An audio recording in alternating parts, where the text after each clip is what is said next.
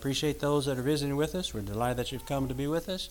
I invite you to get your Bibles and follow along as we study from the Word of the Lord. And we hope and trust as we look into the Scriptures that we will be benefited and that we will, of course, find things that will help us.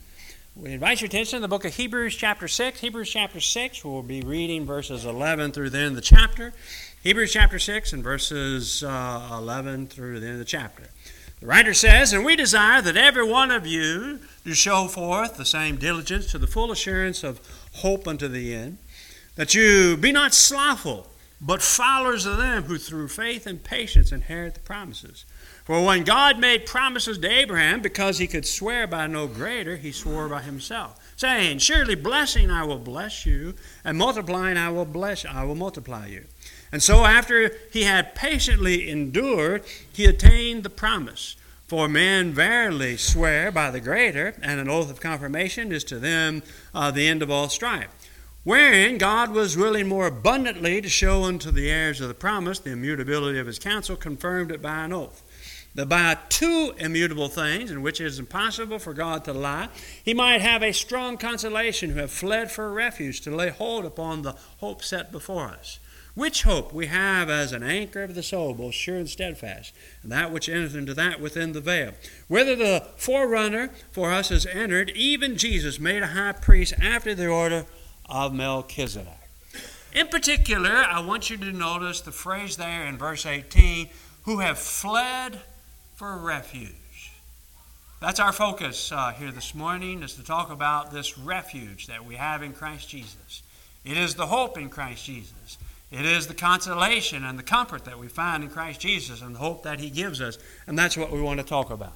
First off, when we talk about the word refuge, let's just define what we mean by the word refuge.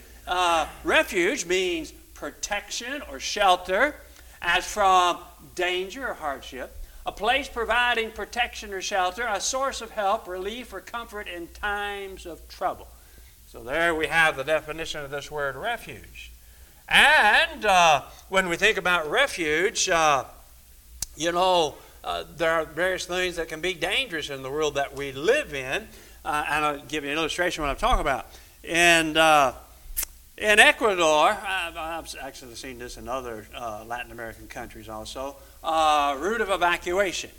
And this route of evacuation, in particular, I think near the city of Ambato, near Baños, which is kind of at the base of active volcano. Well, at times active volcano called the Tunga d'Agua.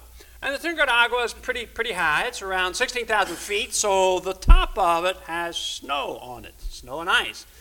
And of course, the snow and ice just sort of stays up there. It stays cold. The sun sometimes melts some of it off, and then it gently flows down. But when you have a volcano erupting, and sometimes the Tunga d'Agua will erupt, and you take that hot lava and you put that on the snow and ice, it melts very rapidly. And so water, when snow and ice becomes water, then of course gravity pulls it down, and so there's lots of signs, the route of evacuation. That is, you need to be looking for some refuge, a place of shelter. Because, rock and ash and all that's going to come rumbling down, and so you need a place of refuge. Well, even so, when we talk about living here on planet Earth, there are going to be times where we're going to need refuge.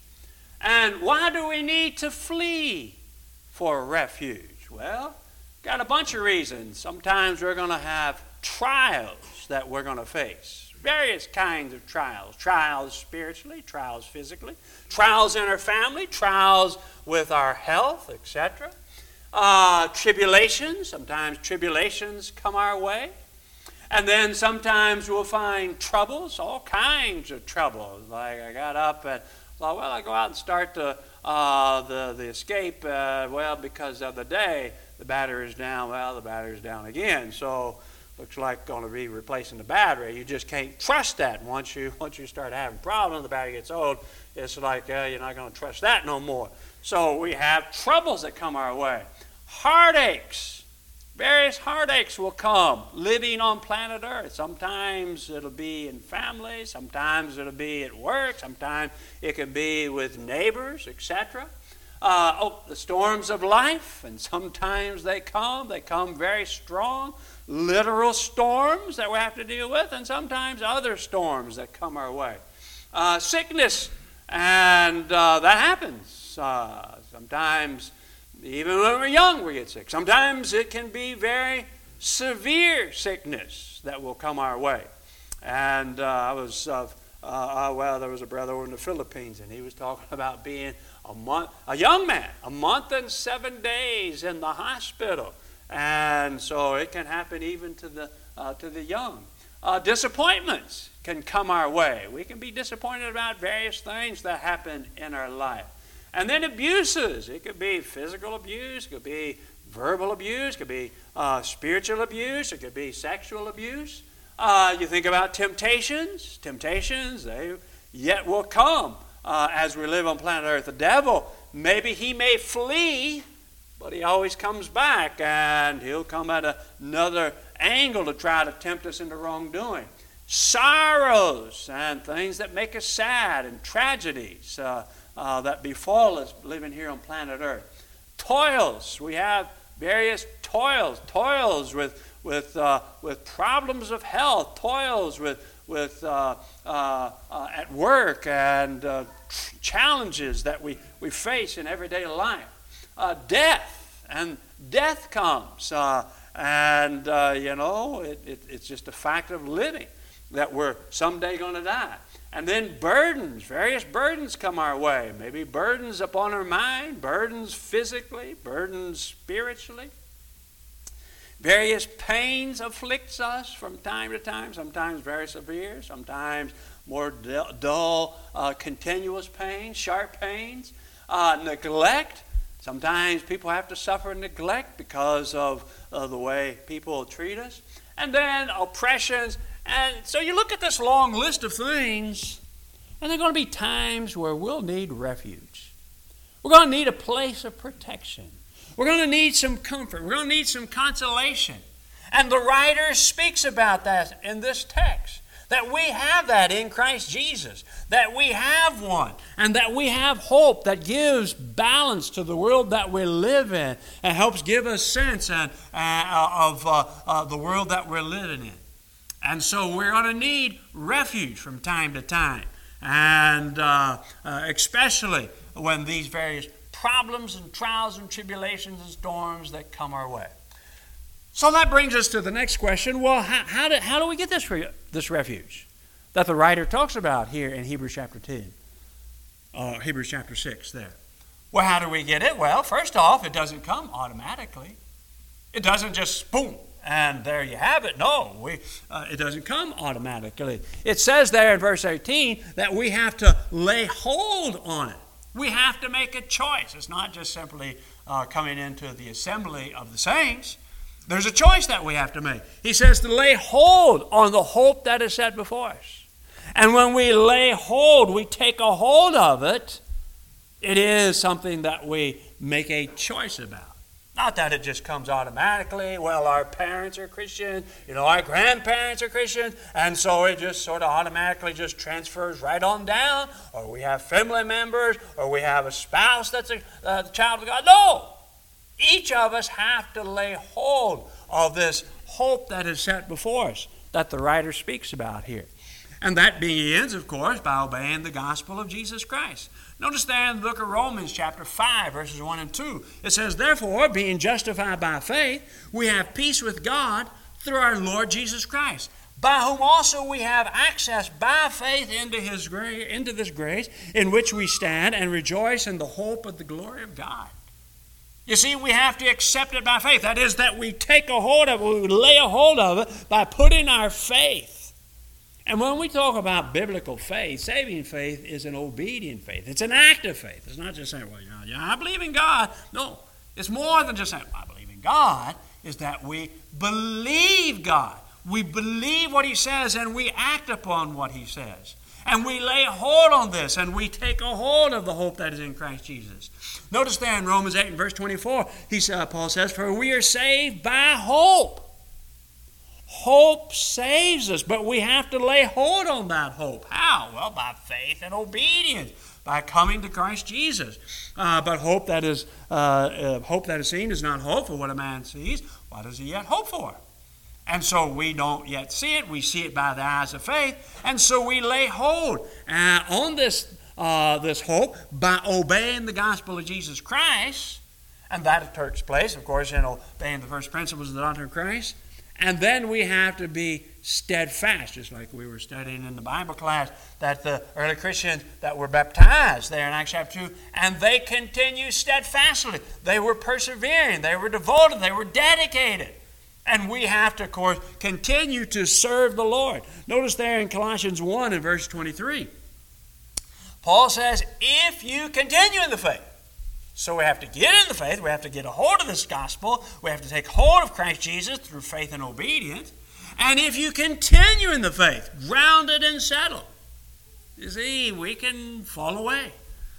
We can leave the Lord. We can let go of Christ Jesus. No, we have to lay hold on Him, and we have to cling to the Lord. If you continue in faith, grounded and settled, and be not moved away from the hope of the gospel which you have heard, and which was preached to every creature who is under heaven, of which I, Paul, am made a minister. So we heard of this message, this hope that is in Christ Jesus, that gives us refuge, that gives us protection, that gives us consolation, that gives us comfort, that gives us peace and tranquility. That helps give balance in the world and helps us to manage to deal with the trials, the tribulations, the persecutions, the oppressions, the neglect, the temptations, the problems that come living here on planet Earth is found in Christ Jesus. You see, it is set before us, that you lay hold on the hope that is set before us. And what's that hope? Is eternal life, is a home in heaven, is to receive a glorified immortal body in the world to come. Because we know one thing for sure, we're not going to live on planet Earth permanently. We live here temporarily. This world is temporal. This world is just for a little time. It's only for a few years that we live, and then we will pass away. Then we will pass away. I mean, you think about Jacob when Pharaoh said, well, how old are you? And he says that his life was 137 years, and he says, few and evil. A 137-year-old man says, well, my life has been few. The days have been few. You just look back over your life, whatever age you are. Coming up next month, I'll be 66. I look back and it's like, how can I be 66? And yet you look back, your life just passes by quickly. That's the world we live in, and it happens for all of us. And so we need to take a hold of this refuge and look forward to this home with God, this eternal life that's mentioned here. All right. We've fled for refuge. Now, what does this refuge do for us? Well, as we look there in Hebrews chapter 6, what does he say? That it brings consolation, that it brings comfort? Is that what he said?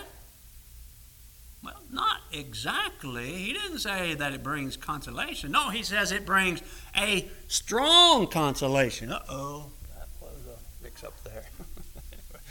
Oh, I should have checked that. Yeah, sometimes when you change computers, the fonts might be a little different. Well, anyway, just move that word strong over a little bit. So what do we have? Do we have consolation? Yeah, but we have a strong comfort. We have a strong consolation. And that's interesting when you look at these two words. First off, you look at the word strong, it means forcible. We have a forcible, we have a mighty consolation, or a mighty comfort, or powerful, strong, not weak, but a very strong consolation of this comfort that we have. And then if you look at the word consolation or comfort, or encouragement, solace, comfort, literally it means to call near. That's literally what the word comes from, to call near. It'd be like Mr. Reed down here. So he's outside, running on the concrete, on the sidewalk, and he falls down, and he scrapes his knee, and he's crying. I mean, what's Logan or Lexi or Brian or Stacy? Hey, get up from there. I mean, be a big boy. Just get up from there. No, that's not what parents do, grandparents do. No, they call, Bree, come here, poor baby, and you call them near. Well, why do you call children near? Well, to give them hugs and kisses and talk to them and pet on them and bring consolation, to bring some encouragement, bring some solace, a little peace, a little comfort in their lives. That's why you call them near. And that's the word that's used here when it talks about our hope in Christ Jesus, that it brings this strong comfort and encouragement, this solace, this peace and tranquility. In the midst of trials, in the midst of storms, we dwell about our hope and the promises in Christ Jesus, and it just brings some comfort and peace in our hearts and minds. And that's what he's talking about here. And that's what it does for us, that it brings this strong consolation for us. Notice there in the book of Romans chapter 8 and verse 18, Paul says, for I reckon that the sufferings, didn't say suffering singular, for I reckon that the sufferings, plural, of this present time are not worthy to be compared with the glory that shall be revealed in us. Do we have sufferings? Do we have afflictions in this world? Yeah, we do. Sometimes people make fun of us. Sometimes people hurt our feelings. Sometimes difficulties come. Sometimes we have painful things. We have sorrows. We have heartaches. We have tragedies that we have to deal with. But what we see when we look in view of eternity, what we suffer in this world is only temporary. It doesn't last forever and ever. What we look for, the glory to come, well, that's eternity of the bliss that we will have. Look there in the book of 2 Corinthians chapter 4 and verses 16 through 18. Paul says, for which cause we faint not. But though the outward man perish, yet the inward man is renewed day by day. He says, for our light affliction. What's our light affliction? Well, the afflictions here on planet Earth, the sufferings on planet Earth, while we're living in the tabernacle of flesh here. He says, for our light afflictions, which are but for a moment, worketh for us a far more exceeding and eternal weight of glory, while we look not at the things which are not seen, but the things which are, while we look not at the things that are seen, but the things which are not seen. For the things which are seen are temporal, but the things which are not seen are eternal. Oh, we look at death, we look at funerals, we look at hospitals, we look at doctors, we look at surgeries, we look at medicine, we look at chemotherapy, we look at the problems of planet Earth. We see them, but they're temporal. That's what Paul says. We look to heaven, we think about the mansions above, we think about living with God, we think about a glorified body, we think about being with the angels, we think about being in the presence of God himself, before the very throne of God, being with all the faithful in eternity. The things that are not seen, now those are eternal, Paul talks about in this text. And there in verse 17, he talks about afflictions. Now he calls them light. And in contrast to light, he talks about that works for us a far more exceeding and eternal weight of glory. The glory to come is an eternal weight of glory. I mean, how much would we suffer here on planet Earth? Let's suppose we obey the gospel at 16 years old, and we live 86. That's only 70 years, maximum 70 years. Be a one or two that might be a few more years than that, and a lot of us may not even make it to 86, but let's just assume you obey the gospel at 16 and you make it to 86. That's only 70 years of suffering. What's that to eternity? I mean, is God promising us 700 years of glory in heaven? No. Is he talking about 7,000 years? No. Is it 70,000 years? Is it 700,000 years in eternity in heaven? No. Is it 7 million? Is it 70 million? Is it 700 million? No. It's forever and ever and ever and ever. That's why Paul talks about an eternal weight of glory. So when you begin to think about, the sufferings of this world, and we think about the eternal weight of glory, it sort of puts things in perspective and gives us encouragement. It gives us great consolation. It gives us great solace to think about the hope that we have in Christ Jesus our Lord. Paul said there in 1 Corinthians 15, he says, if only in this life we have hope, we're of all men most miserable. I mean, there's something more than what this world has to offer. Being a Christian is not just for the here and now. We're looking for the eternal weight of glory. And then notice back in our text once again there in the book of Hebrews chapter 6, after he talks about that we lay hold of the hope that's set forth, he says then in verse 19, which hope we have as an anchor of the soul.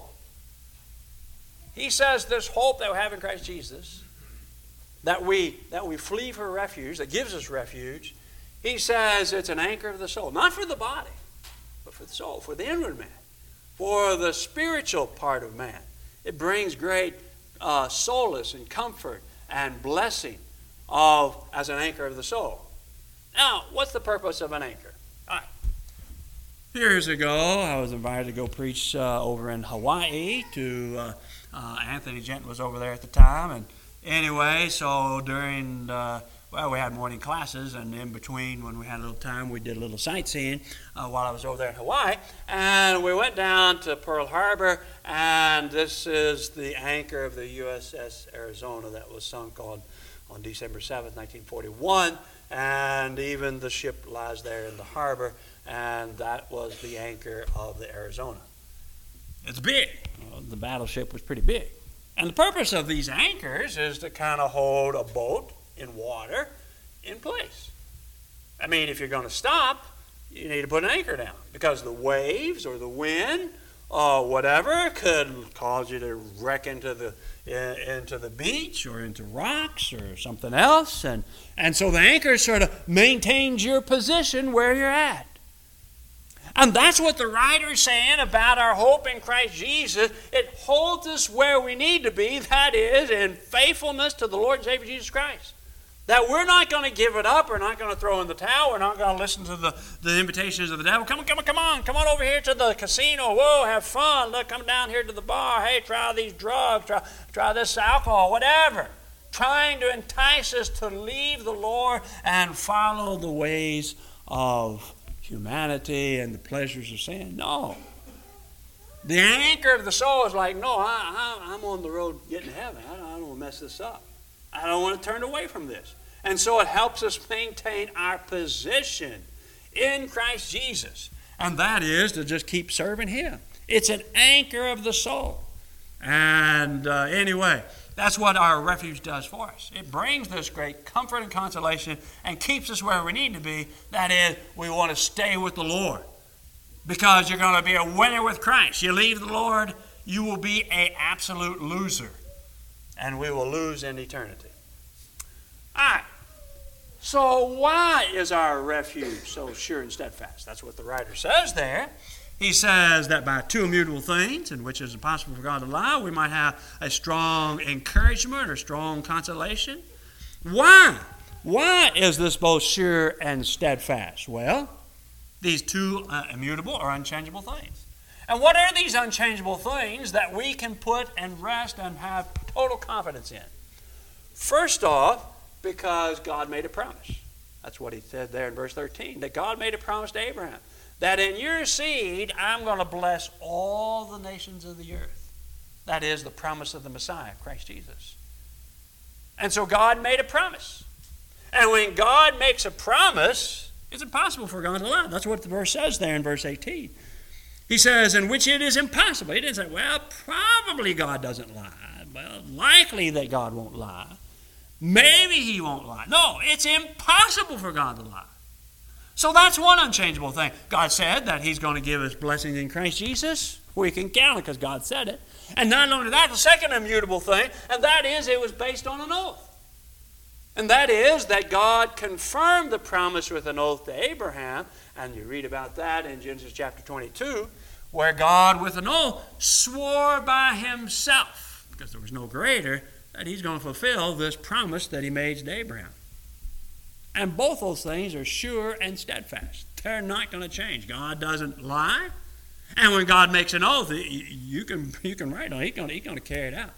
He's made the promise, and we can bank on that. It's sort of like, you can bank with trust, give some name, some bank there. You can bank on it. That is just something you can put confidence in. And it's sort of like sunrise and sunset. I mean, when we go to bed tonight and it's dark, and when we wake up in the morning, we're thinking, well, I wonder if there's going to be sun. Well, assuming the world stands, is the sun going to rise tomorrow? I mean, do you anybody remember? I think it was I think it was like 2011. I think it was in September where the sun stayed up for like 24 hours that day. Do y'all remember that? Anybody remember that? No, you don't remember because it didn't happen. Because the sun comes up and the sun goes down every day. It's been that way all my life. We have a sunrise in the morning and we have a sunset at night. It's always been like that. And will always be like that. And it's the same with the change of seasons. It was pretty chilly this morning, but hey, it's going to kind of warm back up here in the next few days because we're getting closer to spring. Sometimes you're getting in the dead of winter and you think, man, is it ever going to warm up? Yeah, it's going to warm up. And sometimes in the dog days of August and it's hot and it's like, whew, are we ever going to get relief from all this heat and humidity? Yep. Fall will come. You can just count on it. We have the change of seasons. We have winter. We're about ready to go into spring, and then there's summer, and then there's fall, and then there's winter, and then there's spring, and it just continually changes like that. And it's kind of like gravity. I mean, would we need to get some, I've got to roll that yellow caution tape. Would we need to cordon off this area here because there's no gravity? Don't be walking up here in this corner of the building because there's no gravity, and you'll just float up and bump your head right up on the ceiling. Is there a place like that on planet Earth? Well, no. Gravity's everywhere.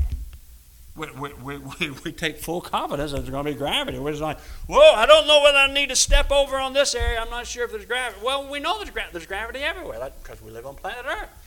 Those are things that we put 100% confidence in. And so it is when we talk about Christ Jesus and the hope of the gospel described in the word of the Lord. We can put 100% confidence. God is going to bring it to pass. He's promised it. He's promised us eternal life through Christ Jesus, and we can bank on that. We can trust in that. That God's going to do exactly what He says, and that He has the power to raise us from the dead, and He has the power to give us this eternal life that we read about in the Scriptures. Who have fled for a refuge. All right, our refuge is made possible because of Jesus. Jesus is our forerunner. Notice what it says there in verse 22. Where the forerunner is for us entered, even Jesus made a high priest forever after the order of Melchizedek. That is, Jesus, after His death, burial, and resurrection and showing Himself for 40 days, He ascended back on high. He ascended to heaven, into the very presence of God, there to present His blood sacrifice before the throne of God in order that we might have total, complete forgiveness in His His blood when we come to Him through the gospel. He's our forerunner. Well, what's a forerunner? Sort of like, well, I don't know if it's going to happen this year, but the State of the Union, and where the president comes in before the joint session of senators, congressmen, usually the Supreme Court justices, and military leaders and all that. Before the president comes in, there's somebody that goes before. And hear ye, the President of the United States. And then the President walks in. That fellow that announces, he's the forerunner. He goes before. And that's what Jesus is. He's gone before into heaven for us. Notice there in John chapter 14, Jesus says, let not your heart be troubled. You believe in God, believe also in me. In my Father's house are many mansions. If it were not so, I would have told you, I go to prepare a place for you. All right, so Jesus says, I'm going. And we read in Acts chapter 2 that He went back to heaven. And look at this promise in verse 3. And if I go and prepare a place for you, I will come again and receive you unto myself, that where I am, there you may be also. He's made the promise. I'm going to prepare a place, and I'm coming again. Now we know the fact of His coming, and we know the manner of His coming. He's going to come in His glory. He's going to come with all the holy angels. We just don't know when He's coming. It could be this week. Don't know. Could be even tonight. Could be next year. Could be the next decade. Don't know. But we know He's coming because He's promised that He's coming. And we can count on His promises. He's our precursor. He's blazed the way into heaven itself.